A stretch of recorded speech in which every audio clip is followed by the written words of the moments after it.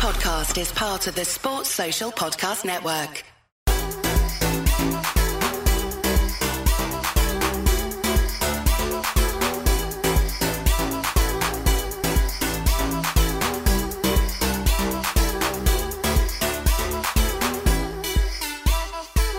But we're on, and today's guest, we've got footballer David Goodwillie. How are you? I'm good, James. Thanks for having me, man. First and foremost, thanks for coming on the show. It's a very sensitive subject. I've got to be honest, no many people would touch these things. I wouldn't have went near it if it was in a court of law and you were found guilty, but it was a civil case, you were found guilty, court of law, there was no evidence where it couldn't go to court. Is that correct? That's correct. I think there was insufficient evidence. I think what the kind of reason we got, the threshold wasn't met to go to criminal court, you know. And that's just one of those things. It's not to me, you know. It's up to the Crown, and I know the accuser, she feels badly, rightly so, about that, you know. But like, I'm the same as her. Like, you know, I don't feel like I've had justice. You know, I feel like we've both been kind of put in a almost like in limbo because we're never going to get the justice that we both seek. You know. Like I say, this is a very sensitive subject. I'm not a judge, I'm not a jury, I'm just an interviewer. I feel as if everybody deserves a chance to tell their story to a degree. Like I say, if you were charged in a criminal court, I wouldn't have had you on because it's... No, I get that. Do you know what I mean? But before we get into everything, I always go back to the start of my guests. Get a bit of understanding about you, where you grew up, how it all began.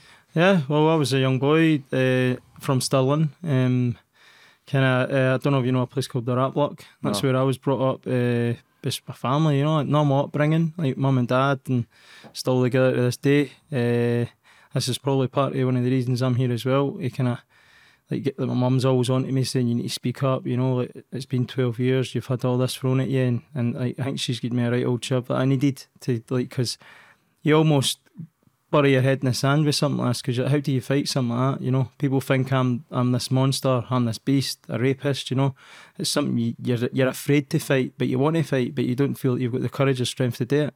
But I think I've been pushed around too much now, and I've just kind of got to the point in life now. I've got a family. You know, like I've probably shied away from it for too long, protecting them, thinking I'll just keep doing what I'm doing and I'll take care of my family. But now I'm not even allowed to take care of my family, you know. What were you like at school? I was a good lad. If you speak to my school teachers, maybe they'll say different, but like, I think I was just more interested football daft. You know, all my teachers used to say to me, look, you might not make it. It's like 1 in a billion make it in football and things like that. And I wish I listened now. You know, I wish I had good education and I could walk into a decent job, you know, but I'll need to start from the bottom, work my way up. But I'm looking forward to the new challenge. And you started with the D United youth team? Yeah, as a kid, I think I was quite a late bloomer with Dundee United, you know, like I played youth, boys club football up until I was probably about 14, you know, and that's quite late. Normally you're in pro youth. 12, 13. About 12 and that, you know, I trained with Rangers, Hearts. Rangers, I felt uncomfortable, you know, the Glasgow boys, and I had a strange second name, so they had a field day with that. And when you're that young, you feel like you're getting picked on, and I felt like that. Went to Hearts, and at that time Hearts were only sending Man Mountains. Like if you weren't a 6'2" at 12-year-old, they wouldn't want you. So I was quite a small kid. And then the opportunity came for Dundee United, and I kind of got a trial game, and it must have been about 14. Done well in a trial game, and then the head scout was saying, look, we want you, can we sign you? And I said to my dad at the time, what do you think? And he just said, go for it, you know. What else you got to lose? And never looked back. That was me. What age did you make your debut? I was 16. I probably thrown into it a bit too soon, but I was training with the first team in that at 16, so I think it was Gordon Chisholm at the time. He was the manager, and yeah, I remember he actually said to me on a Thursday, like, do you think you'd be alright playing in front of 60,000 at Ibrox? And I was like, cheeky wee guy, I went, no bother, you know, easy.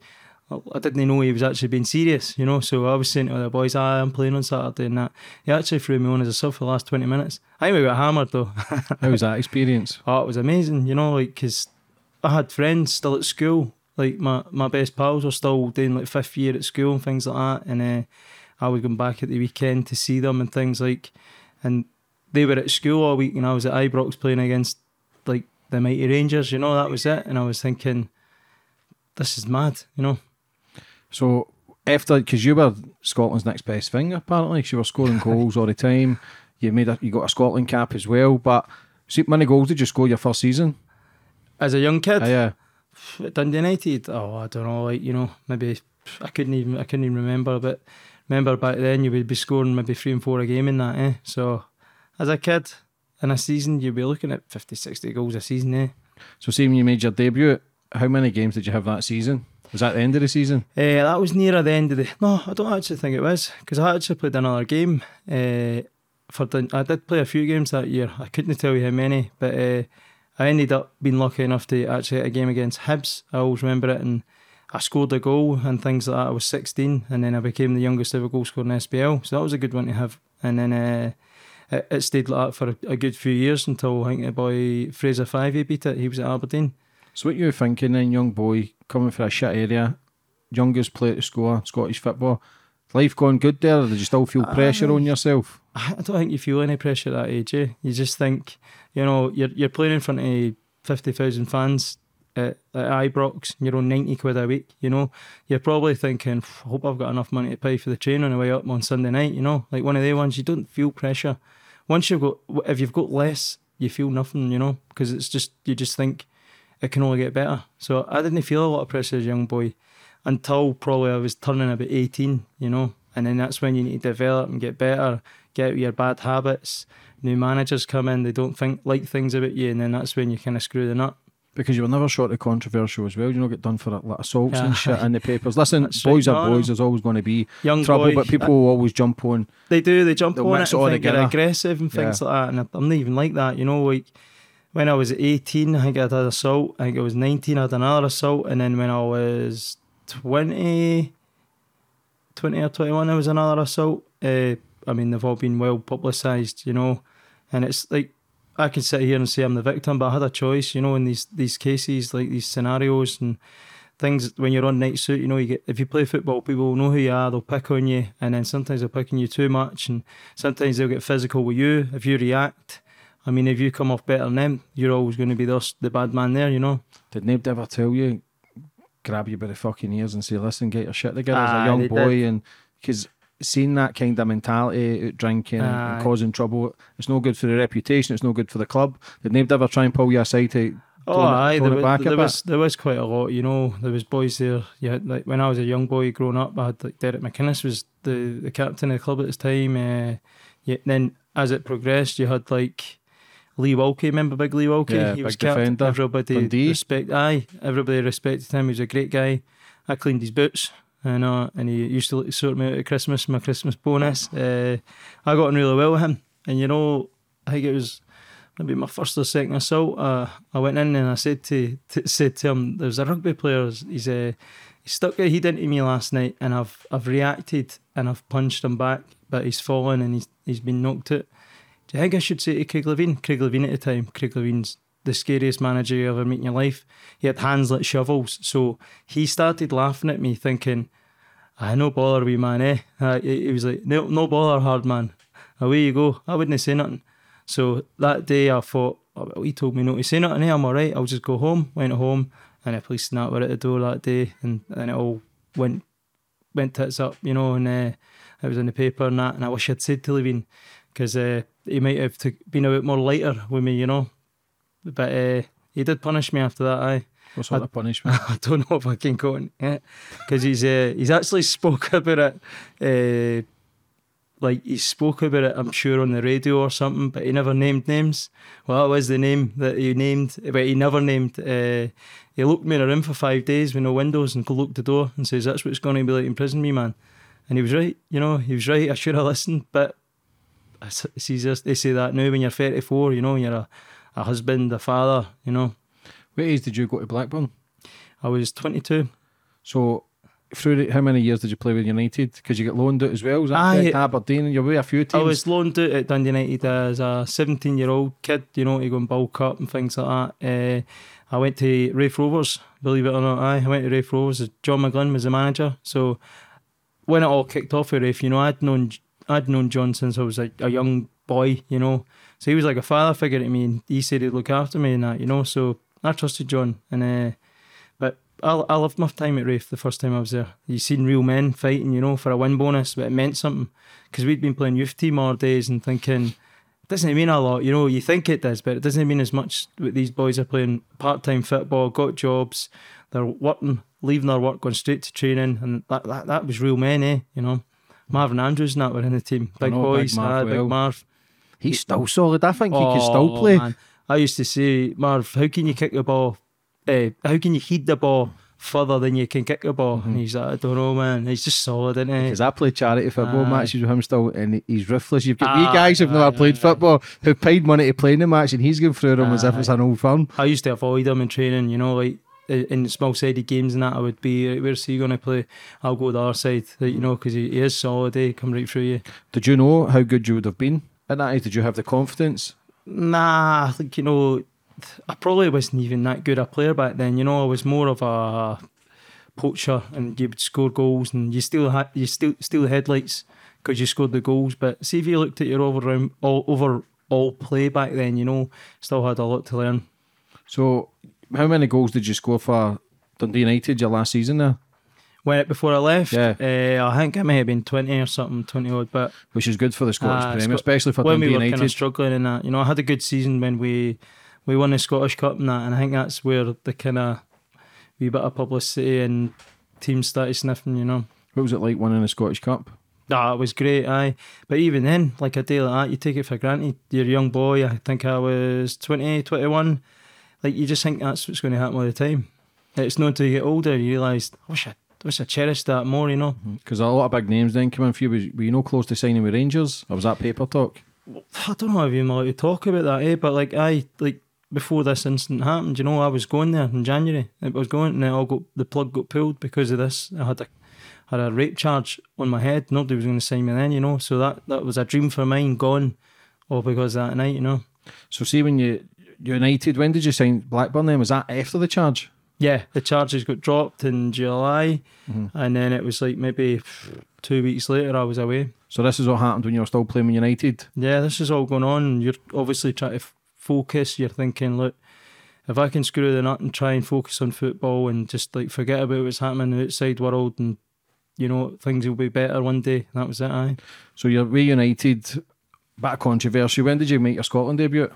I think I was at Dun United. We had a friendly up Aberdeen against some team, and I remember it was like a friendly. Most of the big boys will pull out, you know. But see, you're on the fringes. You want a call up, you know. So I remember thinking like, oh, like big players are pulling out. Like maybe you'll get pulled in, and I did. I got pulled in. I think we played a friendly up in Pittodrie in Aberdeen. I got on as a sub for about Faroe Islands. That's right, Faroe Islands. About half an hour I played, done all right, and I thought, oh, this is decent now, and that you get a wee taste for it, you know, and that makes you want more. And you scored against Spain?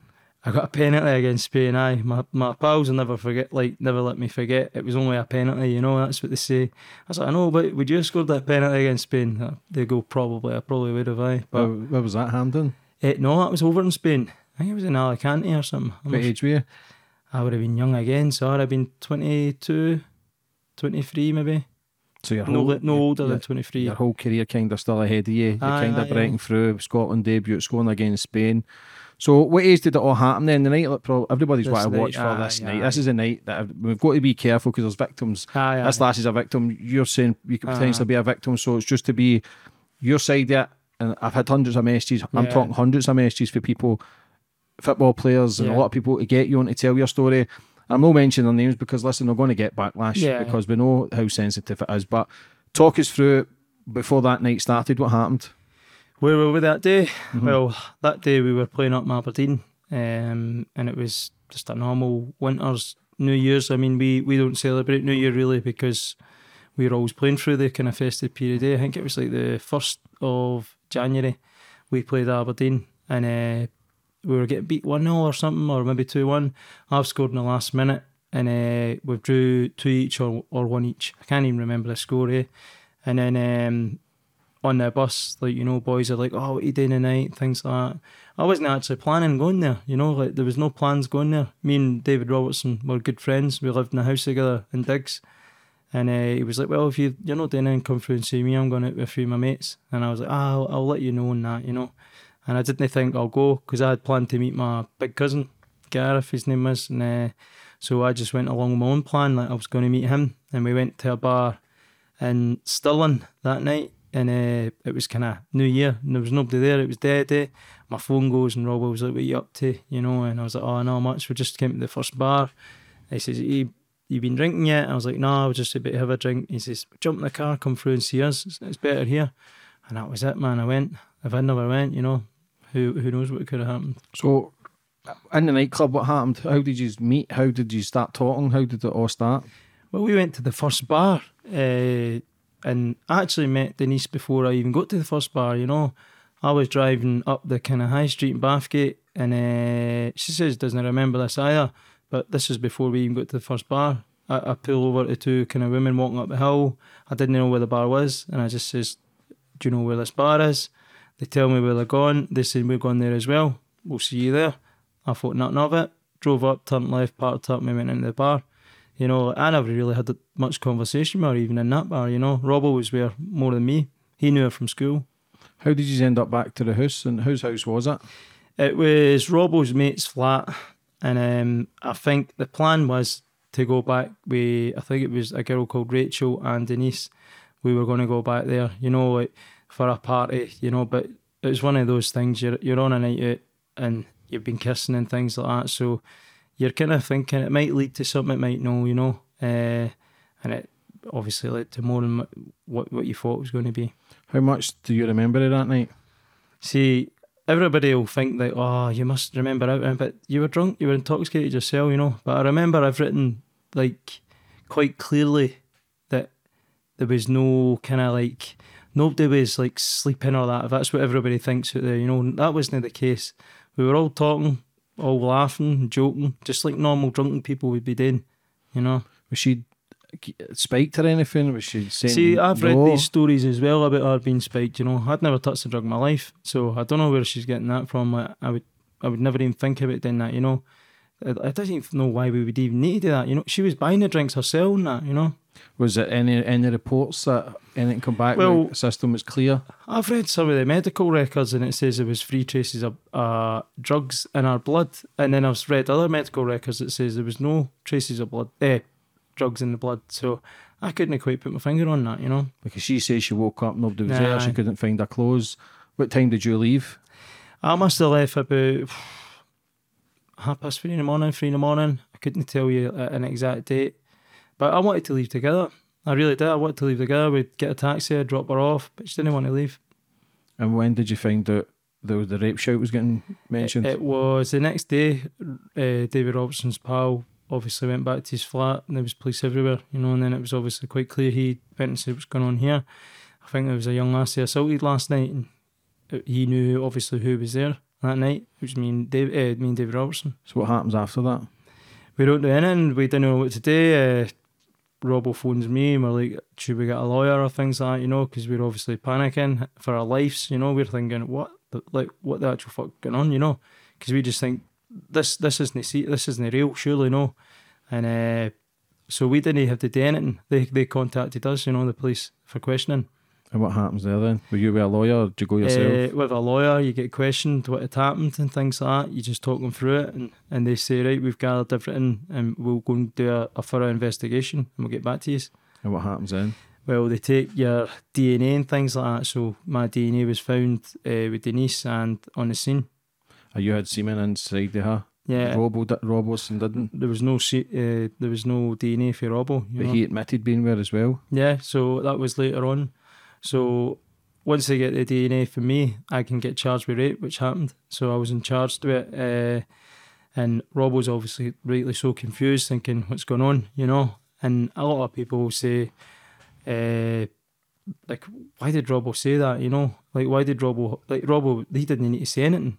That was him, he was away. Like, he could just go right off into the sunset. Nobody even knew he was there, you know, but he just came out and he says, no, I can't do that, you know, we need to go and tell the truth. And that's what he done. So he went to the police himself off his own back, told them the truth, the story, and then I think he had to go to like a court or something to do it. And they took all these evidence and what he had said, his testimony, and then they came to that decision. So she thought it was just you and her back at the house? Well, that's what she says, aye. So Robert, the other boy, wasn't even, like you say, he didn't even need to be there? Yeah, he didn't even need to be there. Like, you know, he was, there was no evidence of him being there. So if I don't know if his lawyer says, look, you don't have to do this, you know, but the type of man Rob was, he wouldn't have done that anyway. What about medical reports? Was there any forced entry, any bruising, any scratches? No bruising, no scratches. There was no physical violence. That's what a lot of people don't understand. You know, it was nearly like we never stalked Denise and thought, look, she's getting dragged down to a bush and doing what you want, you know, because I know that there's all types of rapes. I know that, like, you know, there's a lot of physical abuse out there that doesn't need to be violent, you know. But this case wasn't violent. This was 3 people drunk having consensual sex, and what was happening in front of me was like normal. Like, she was talking, laughing, joking, joining in, you know. So for her to say she can't remember that, it's hard for me to live with, because I'm thinking, if I could only show you the way you were acting, we had no idea that you were going to wake up in the morning and not remember this, you know. How long did it take after your statement for you to get charged?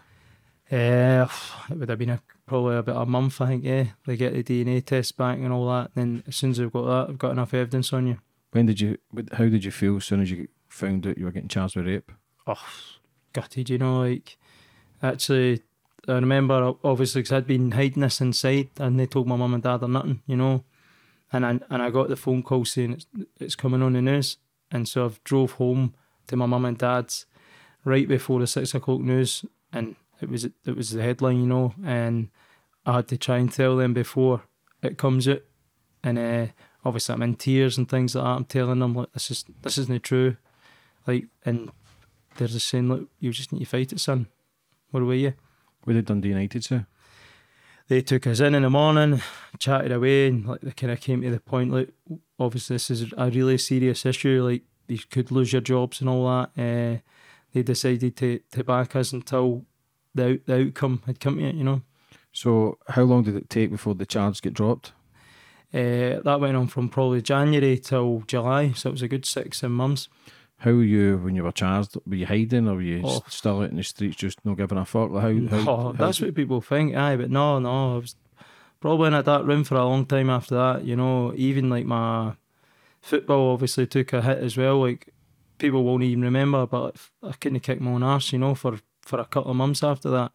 I owe a lot to Peter Houston, because he just stuck by me. He says, you'll get through this, you know, you'll get through it, like what you're feeling right now isn't forever. So his confidence in me gave confidence in myself to like start playing well again, you know. Were you still playing for the first team? I was still in the first team in that, aye. What was the fans saying?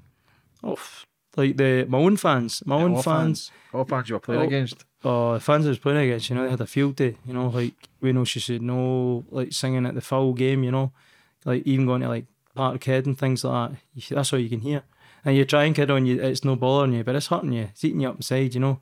It still happened to me this day though, like nobody sees that either. So even when I was at Clyde, you know, I go to an away ground, it's all about me. It's not like that's sitting half the players I play with, even the team I'm playing against, saying, I don't know how you can take that, you know, but I don't have a choice.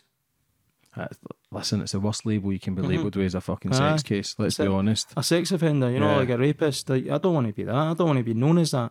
You know, that's why I want to fight and clear my name just as much as she wants to fight and get justice, you know, because I want justice as well.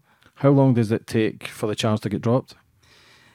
Charges got dropped in July, so it's pretty instant, you know. Like, you get a phone call from a lawyer and you're thinking, but obviously as a young boy, you're like, I don't know if was that really the lawyer, you know. It's like so much weight taken off you, it feels.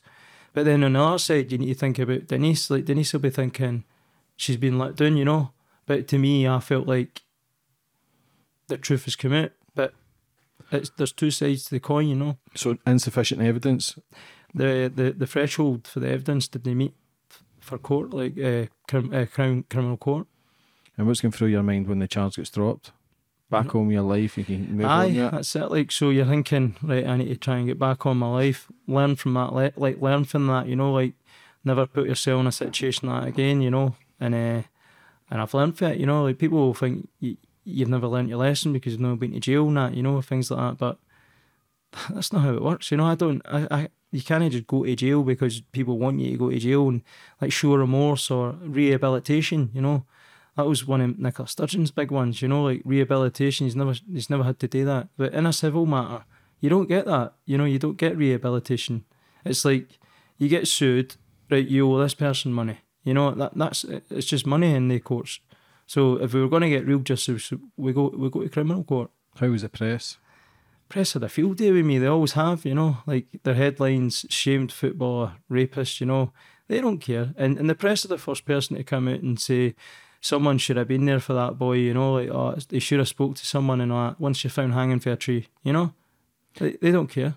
So the charge gets dropped. How long did it take to sign for Blackburn? Was it 2 million, 3 million signing on? I think they signed for about 2.8 million or something it was. But I think it was like 2 million up front and that with add-ons. And I mean, the time I had at Blackburn, they probably wouldn't have had the add-ons, let's be honest. It was fairly quite quick, you know. But when I went down to Blackburn, I didn't actually want to go to Blackburn, you know, like no disrespect to them, you know, I was always wanting to go to Rangers at the time, you know. And people will think I'm a big Rangers fan and that. I'm actually not even a big supporter of football, you know. I just like playing the sport.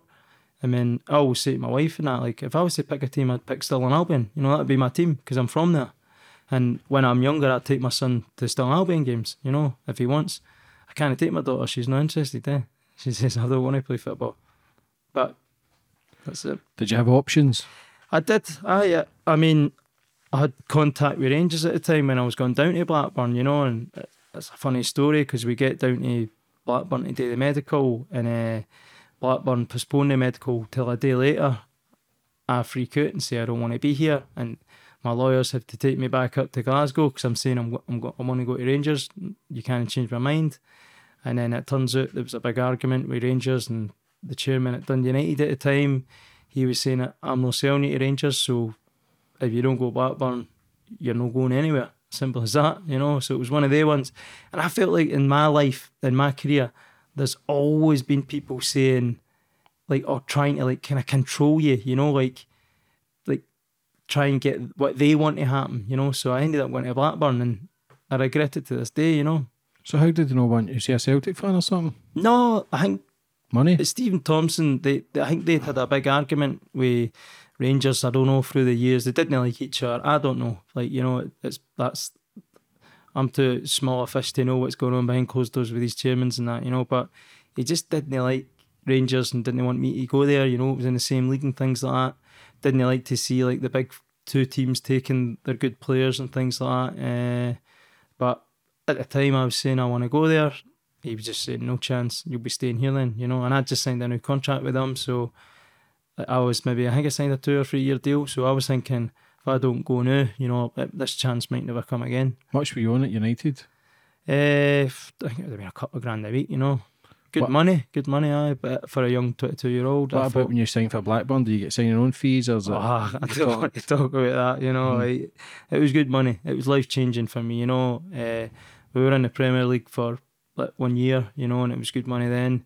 Even when you get relegated, you know, you get your wages slashed and things like that. Everybody's got different kind of percentage drops in their contract that'll be all different, you know. There was big dogs there, like you had like Pedersen, you know, Paul Robinson, the goalie, and that. They'd all been good deals, you know. David Dunn. How many games did you play? First year in the Premiership, I think I probably got into double figures, you know. A lot of them would have been subs, like appearances, you know. But see, like, you know, the sub appearances and that down there, like, it's mental the money that they've got down there, because like as you come on as a sub, you get $2.5 grand. So all the boys used to say to me on the bench, like, go get warmed up 10 minutes to go, you get yourself $2.5 grand. I'd be out there like running about like a whip it up and down. Aye, I'll do that, aye. And then you'd get on for the last 10 minutes and telling you. It was good. Who were you playing against down there? Was there anybody that stood out and you done he's a player? Man City were coming alive at that point, you know. Like they had like David Silva and all that. They'd signed Nasri, you had Balotelli there, you had Aguero, like you had some players there, you know. Rooney and that must have still been playing. Gerrard. Rooney and that, Gerrard was playing. Who else was there? The big dogs. I mean, I just always remember playing. I actually started a game against Man City at Ewood Park, and I got played as a right winger. I've never played there in my life. Yeah, the big centre mid at that time, but big guy. Toure. He was frightening. He was unbelievable at that Never time. lost the ball, you know, and you couldn't get the ball off him. He was that big and strong. So, Blackburn, how long did you last there? I was there for 3 years, but there was loan spells and that, like kind of going out and loan, you know. I wasn't. Well, as soon as I went to Blackburn, I was homesick. Hated it, you know. I hated it. I was in a flat on my own, like you think you finish training at like 1 o'clock. I mean, you got no hobbies, so, you're thinking you got nobody. So I got my mates and that doing a few times, like, to kind of live with me and try and let me settle, but it never really worked. How much did that affect your playing career being charged before that anyway? Did you see mentally, mentally scarred for the rest of your life. Like, I'll never forget this. Like, see, when I'm driving for more than half an hour, all I do is replay it, and think, what could I have done differently, or what like, is she lying? Is she telling the truth? Are we all telling the truth? I don't know. It's like I've got so many questions myself. So you get loaned out Blackburn again. How many teams were you playing with then? In and out of football, were you drinking much? Probably was, but I wouldn't drink before training or anything like that. I wasn't really like, if I got training anymore, I wouldn't sit in the house and drink. I wasn't one of those guys. But probably binging, like, like at the weekends and that, you get a day off the next day, maybe overdo it. Like, just not concentrating on what you should be. The most important thing, like being an athlete and looking after yourself. Like, I wish I had took on. I wish I was more professional, and that's me at 34, and I'm probably the most professional I've ever been now. And that's, I had Paul Merson on, and he was snorting gear before the European games. See, I wasn't like that, And it's sad, but to see, you went through all that. You went through it all, so I can understand the darkness, the dark clouds, and still living with it. Listen, the charges get dropped, but you're still living with it. I'm just living with the same as same what would have happened if I was charged. So what's the point in having the Crown if a civil can just do the exact same thing to you? So what is the difference between court of law and a civil court? Court of law is government, civil court's private, is that correct? Well, it's not private because you can get legal aid and all that still through it. So, but it's more like, it's easier to get something to civil court than it is to get the Crown, because the evidence doesn't need to be as strong. It's probabilities, like, she's probably too drunk, but we're playing with probabilities, and that's playing with lives, like, because she probably was too drunk, or she probably wasn't too drunk. Like, how can you just probably choose what path somebody's going to go after this? I don't think it was right, but. Do you agree your career kind of stalled then? Oh, I like it. Well, after the civil case, I chucked it at Plymouth. I never got sacked. There'll be people saying you got sacked. I never got sacked. I spoke to Derek Adams as soon as I got told what way it went, and I just said, I can't be here. I need to take my wife. I need to go away. And I think we went up to the Lake District that day. Just took a bag and says, look, this is going to go mental. So let's go a drive. We drove up to the Lake District and we basically looking at nature and that, in a dark place, trying to get your mind off it with the dog. Well, how did you know this? How does the civil case work? So you're through it all, you're kind of getting on with your career, it's kind of stalling, but how long did it take for the civil case to come back around? Did you know this was happening? Aye, so after all, everybody's been heard. It takes a good 2-3 months, I think. It was like kind of, maybe it finished in November or something. We didn't hear back till, what would you say, January. That's when I got a phone call in the morning before it gets released from my lawyer. How long did it take? How did it even start? How does a civil case even start for something like this? Because if the criminal charges, everything's dropped, there's not enough evidence. How does the civil case work, and why did it take so long? Well, I think there is a time limit of like kind of civil cases. See, if you go past the time limit and there's nothing you can do. But I think what Denise done, which was clever on her side, that she used the media, She was speaking about it, and she was saying she was being ignored and things like that. She also got a payment from like some sort of abuse to women charity or something. I couldn't quite tell you what the name of it was. They obviously believe in her, and that's nothing to do with me.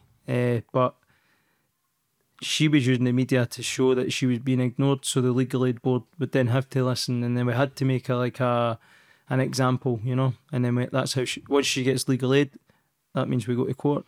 But I didn't get legal aid, Robbo got legal aid, Denise got legal aid. I had to pay all the way through it. Who were you playing for then?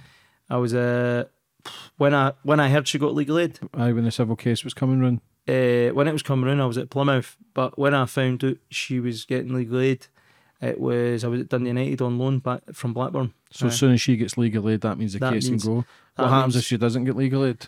There would have been no case. Like, she would have had to pay for a lawyer privately, But as soon as she gets legal aid, that means I need to get a lawyer and things like that. Then it's like 3 or 4 years, before your case, or maybe 2 years before the case gets heard.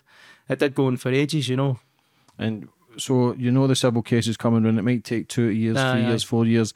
How was your football career then? Oh, downhill after that, Like, that was it. You're not concentrating on football then, eh? Like, you're constantly paranoid, like thinking what's going on, like what's happening now, on the phone to your lawyer, changing lawyers. You didn't know who to trust, You're thinking, is this lawyer with me, or is he just using me, And it's one of the things, I'm still young at this point, I'm still 24, 25, and you're thinking, I need somebody to trust, and it was hard. How long did this go on for? It went on for a couple of years before we went to the court. And how did the press do another field day? A field day every time, it'd be me. But that's the thing, like, could they still print even though it was a case going on? How does it work with a civil case? And nah, they wouldn't print, media? I don't think, much up until the case, but there would have been the odd few like hanging it there.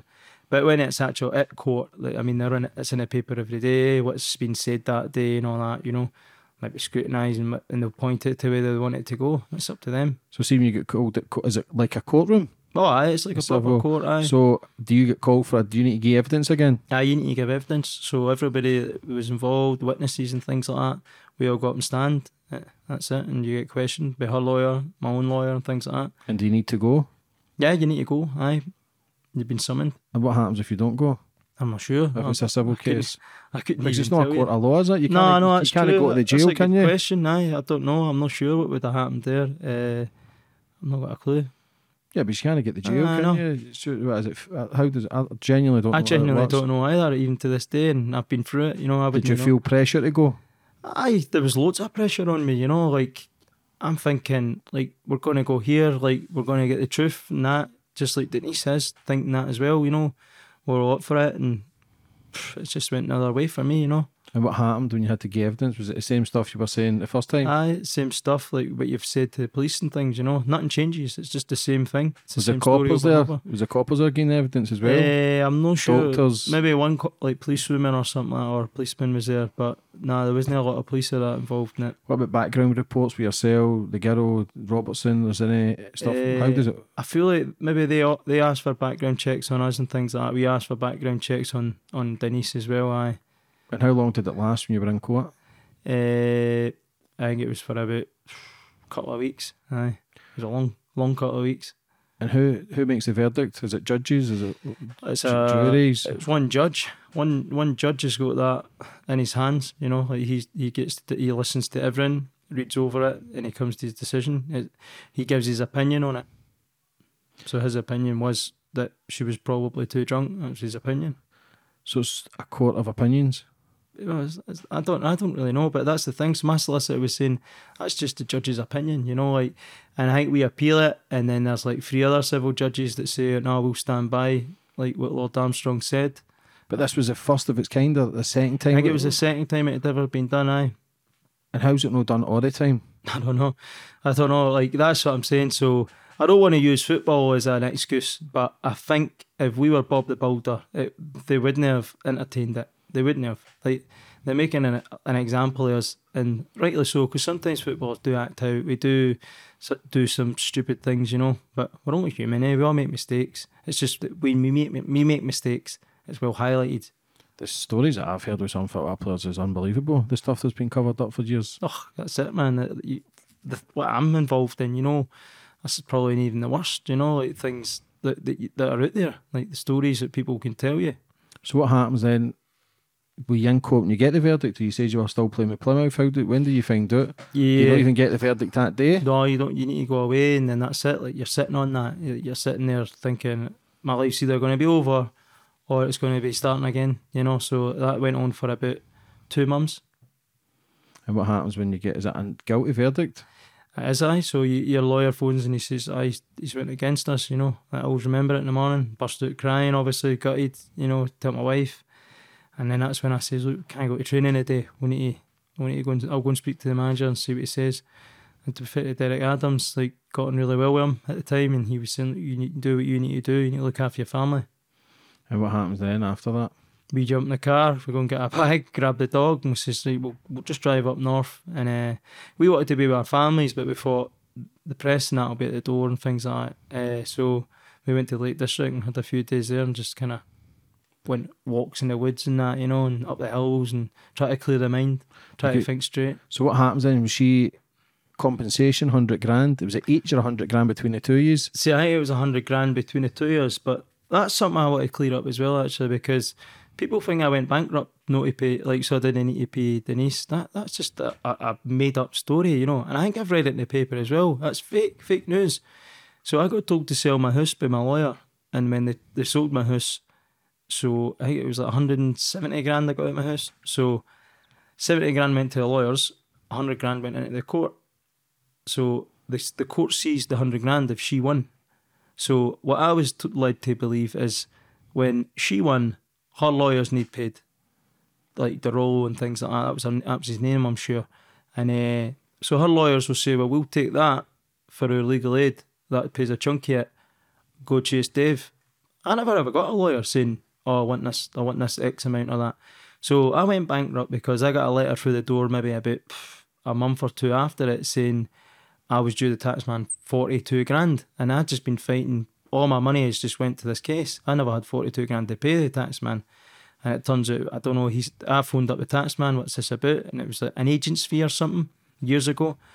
I'm not even in the frame of mind to even fight that, you know. So ended up getting a court date to go to a wee court in Iowa or something about this tax bill. And I says, I've not got 42 grand to pay this. And the guy says, we'll just need to make you go bankrupt. And that was in the paper as well. Like, so they make up these stories that David Goodwillie went bankrupt, so they didn't need to pay Denise. That's false. Because, like I say, to be no charges were dropped and then got the civil case, has been any contact with that girl as how she's feeling, how she's dealt with it? Because it must have been a lot for her to dealing with the newspapers and that night. And if it is true, like, you can only say it for your side, but if everything is true, imagine how her head is. Do you know what I mean? I don't know the girl. And listen, you've got to have every side and every angle covered. And I'm more than happy to have her on if she ever wanted to say, because it's not just all one-sided. Do you understand that? But if there's ever any contact with her, how she's dealing with it, how she's feeling? Nah, never any contact, you know. I would sit down and speak to her just like this if she wanted to speak, though, you know, and speak about that night if she wanted to speak about that night. I don't think she ever will, you know. I think Denise has got her own issues, and like you say, like her background check and that, we've seen it. We've seen how hard an upbringing she had, you know. And like, I think it's probably a wee point where I want to get my point across. Like that morning when she's woken up on her own, you know, like she's got a brother, and I think her brother must have made her feel terrified, you know. Like there's things that I know that I wouldn't even cross my mind even to say, you know. So I'm thinking there's a reason she said she can't remember, and I don't think it's because it's us. It's not because of us. So after the civil case, you get a guilty.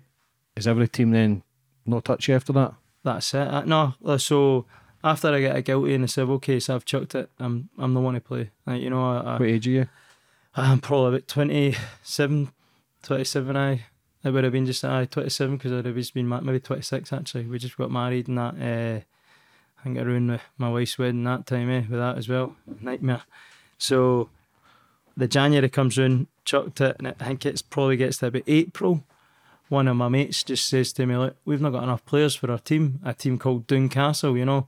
I wasn't playing, I wasn't keeping fit or nothing like that. Probably just in a dark state of depression, sitting in a room with the curtains closed every day. And I went, I'll play. I'll just play for a laugh, thinking nobody's going to find out. And then I was on the front page of the Sun for playing with this team. Shame football, rapist back in the game as usual. It's the same old headline, you know. I've read it out many times. I could tell you what they're going to say before it's even out. And then that's when, I don't know if you know Peter McDonald, Pizzo. Don't know. He was a Clyde intern, like caretaking manager at the time. I think Clyde had just sacked their manager, or it was Fergie, I think. He just left, Ferguson, and he just said, look, he knew me as a boy, known me for years. He says, do you want to come and see if you can get a game with us?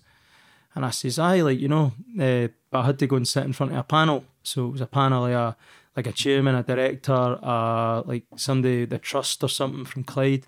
They asked me questions, asked me how I feel about it, you know, and they come to the decision that, aye, we'll give you a chance, you know. But people think I just walked back into football, you know. I never got paid at that, you know. I played for free till the end of the season. I think there was like 6 or 7 games left in the season. I just played for free to get a chance to get back in, you know. What about your missus and that? When you get guilty at the civil court for rape, what about your missus? Were there any chances of walking away, or family members and friends turning their back? Or did everybody, other people just on? Crossed my mind, like I used to say to my wife all the time, you're not stuck here. You can leave any time, but she's a strong woman. She stayed by me, What about kids? Got my kids as well. I've got my daughter at 4, my son at 8 weeks. So I don't think they know too much about it. But this is why I'm speaking today as well, because they're going to grow up. They're going to hear it. People are going to talk to them about it, and I'll speak to them about it. That's it. Because you want to tell your side of the story, and rightly so. This is an Anything Goes podcast. I will shy away from the interview, and listen, I'll get backlash for this, and that's all right, because I'm used to it. But I feel as everybody deserves a fair chance to tell their side. You've got a daughter now as well. Yeah. A lot of people, you're trying to make people see that you're a good guy, and maybe there is question marks to be raised. But if your daughter came in and says that to you, Daddy, I've been with 2 men, they've raped us, what's your first instincts? I've had this conversation with quite a lot of people. I'd be the exact same.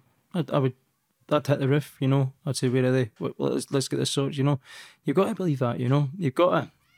But in the case that I'm in, I know what happened, And Denise has never said she's been raped, Denise has always said that she just can't remember. She just wants to know what's happened. We told her what had happened, but that means it's rape, So after all that, because this is why you're here as well, you've been in and out the papers the last few weeks, you've been signing for teams, contracts getting ripped up the next day. Who did you sign for first? Was it Raith Rovers? So I was at Clyde, and Raith Rovers bought me from Clyde, and then that's when it all kind of kicked off. I think there was a main sponsor there, Val McDermott.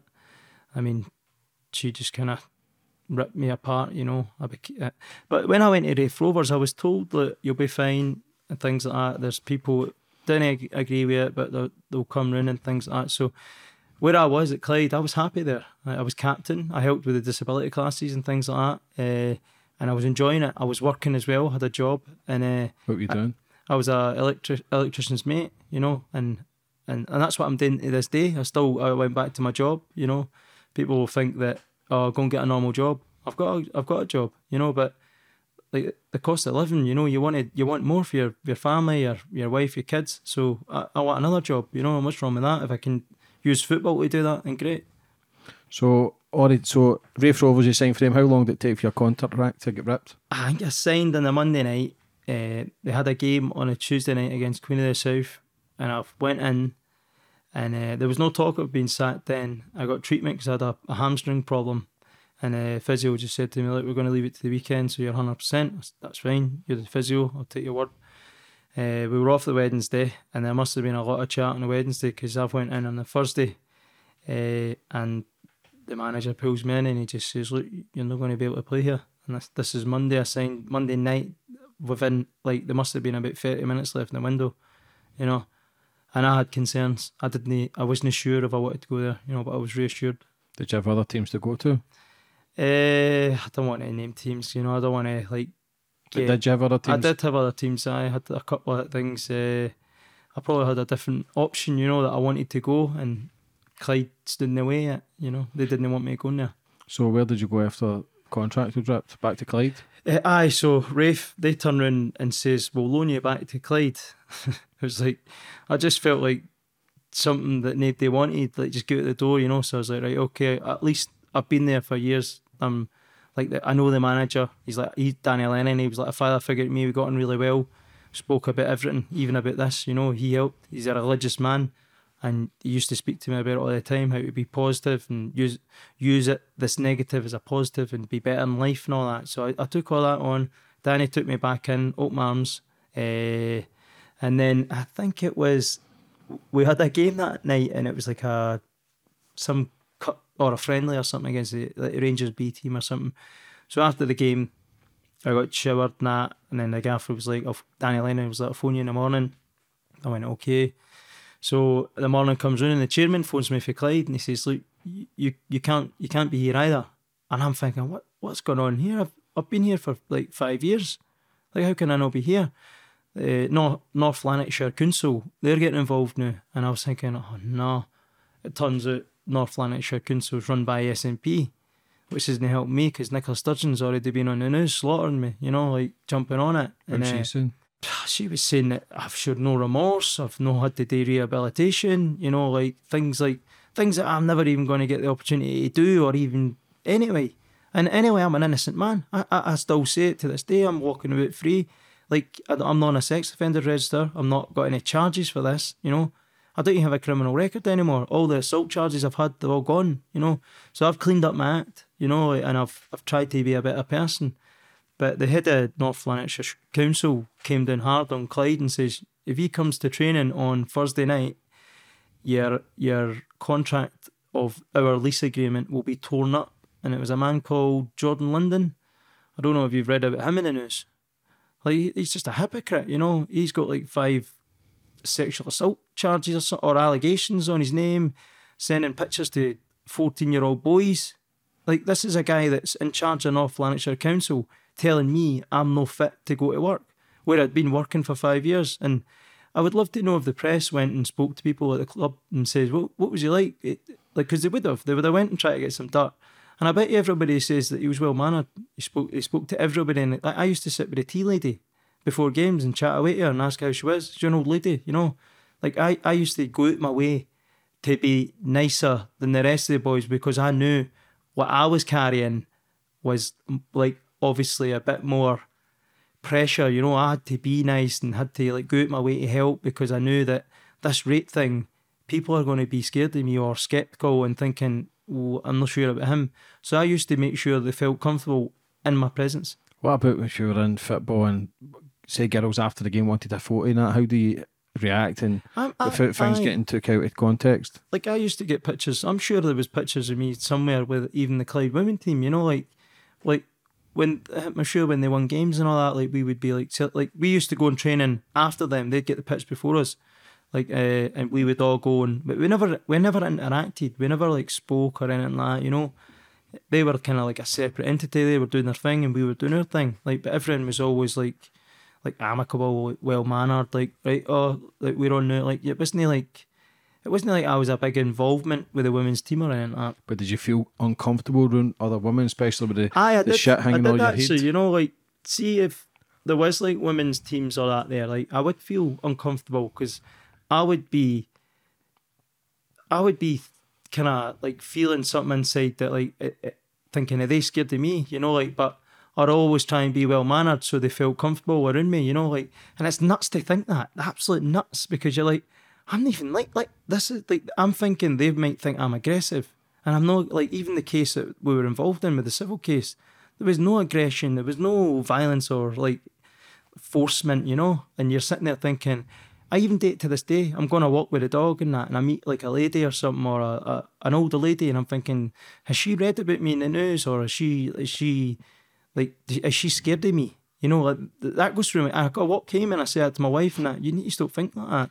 So again, over the last few weeks, you've made headlines again. You signed for a team in Australia. It's come back in the surface. Even the Daily Record articles, rapist, blah, blah, blah, blah.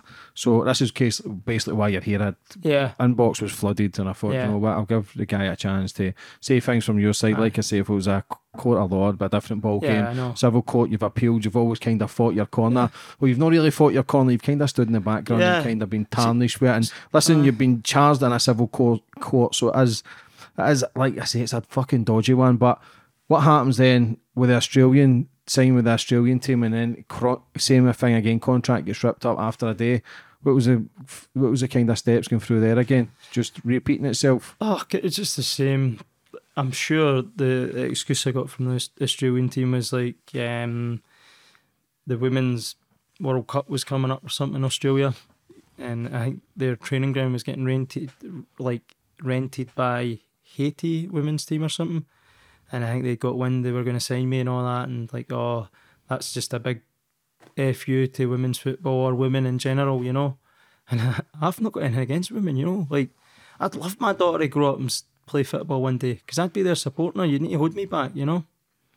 So how is it then you'll never move on? The bottom line is, no matter what you see, even you say the day, you're still going to get the same backlash with any team you sign. And how do you try and get on for it then? I don't think we'll ever get over this, like, unless we go to criminal court. And a lot of people think that, oh, he'll shy away from that, wouldn't he? I'd take it. If we could go to criminal court tomorrow, I would go. And can you do that?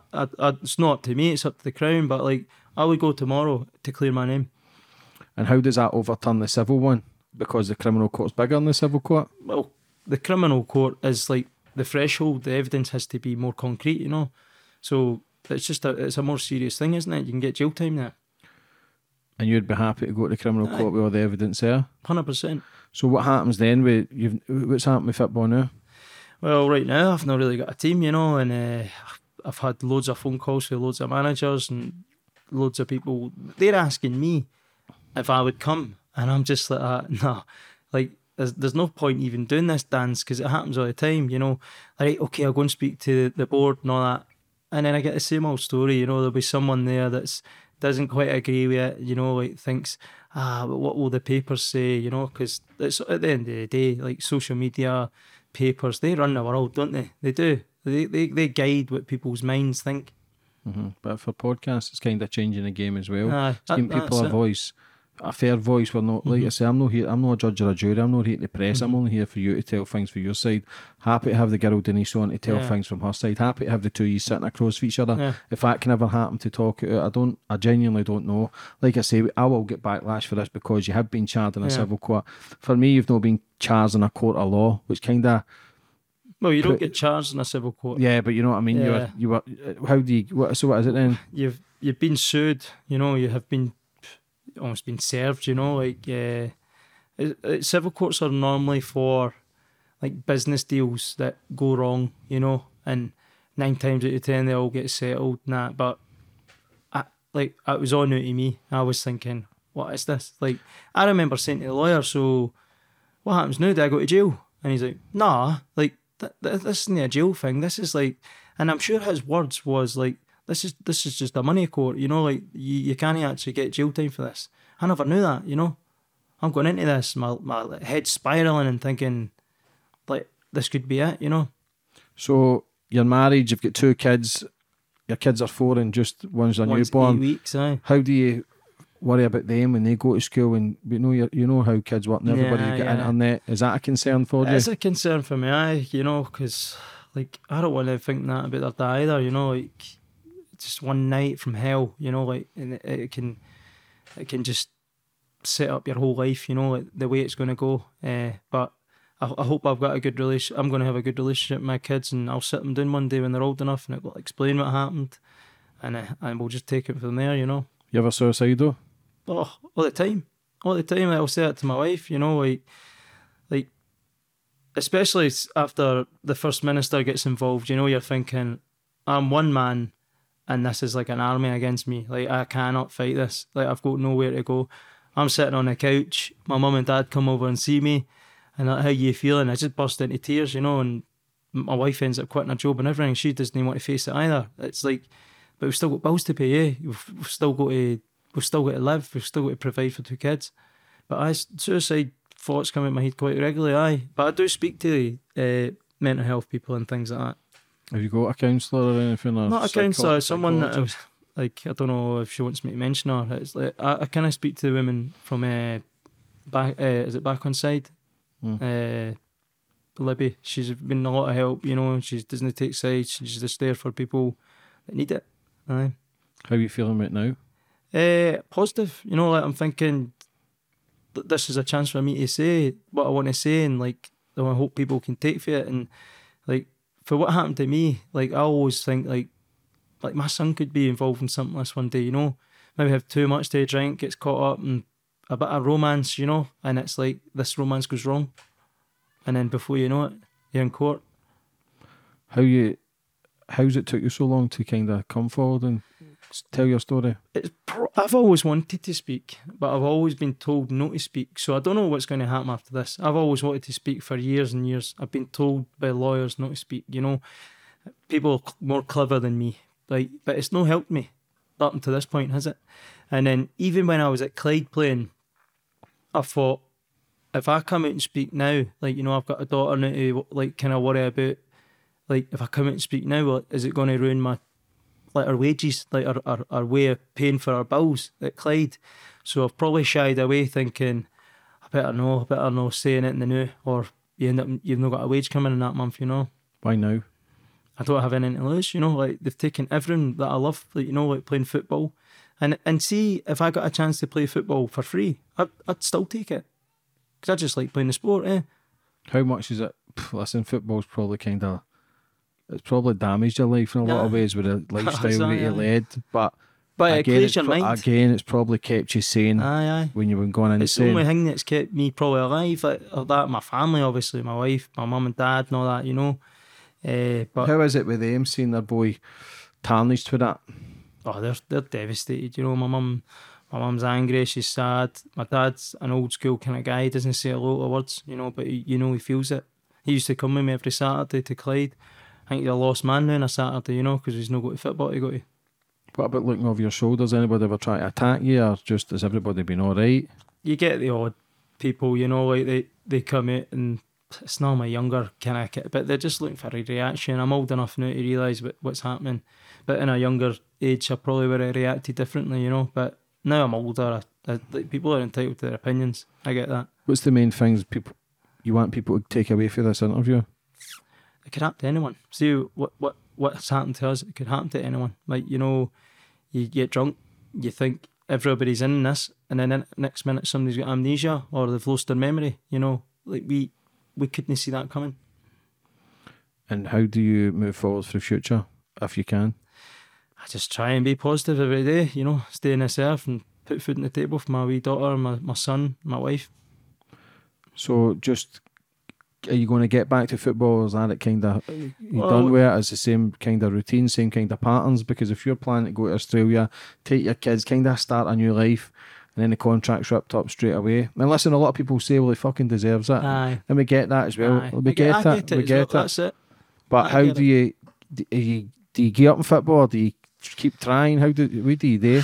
I think, see, once you've been like a competitive player and like it's in you, you know, you can just never give up. Like, I'll never give up, I don't think, you know, until I'm 40. I'll be like, right, I'm done now, you know. Till my legs give up, that's when I give up, you know. But my wife tells me to give up every day. Like, get over football, do something different. But I am doing something different. That's like, people need to know I am out there working, you know. But if I can get a chance to kick a ball about something that takes me away from what's happening in my life, you know, just for 90 minutes, like, it's worth it. Did many people turn their back? No, not anyone close to me. Football players and stuff?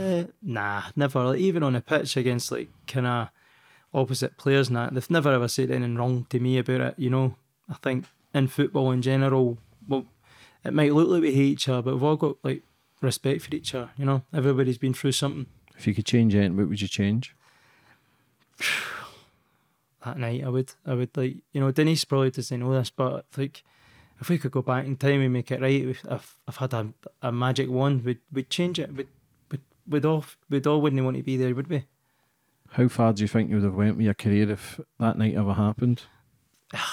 It's hard to say, but I do think if I had a clear mind, I could have probably still been playing in the Premiership if I had a clear mind, but it wasn't to be. So for anybody watching, what would you like to say to them? For the doubters and the people say you're guilty, what would you say to them? Put yourself in my shoes, you know.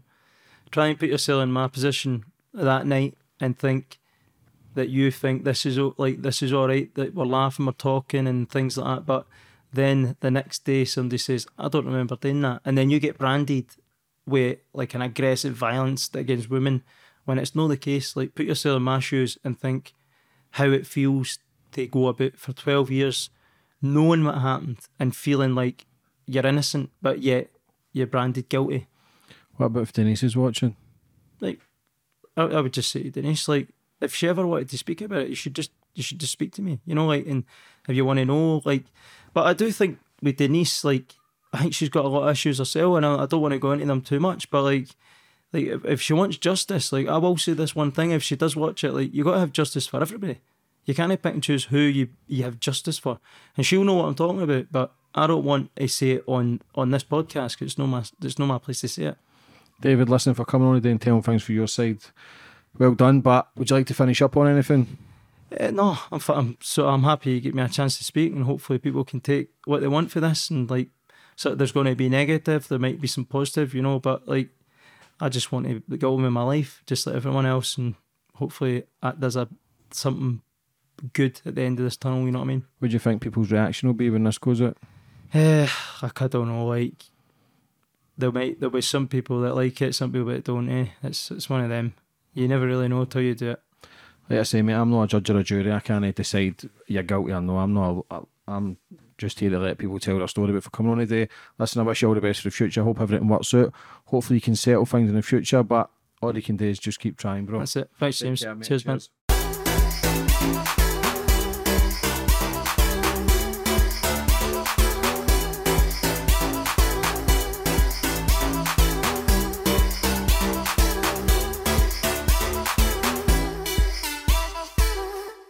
Sports Social Podcast Network.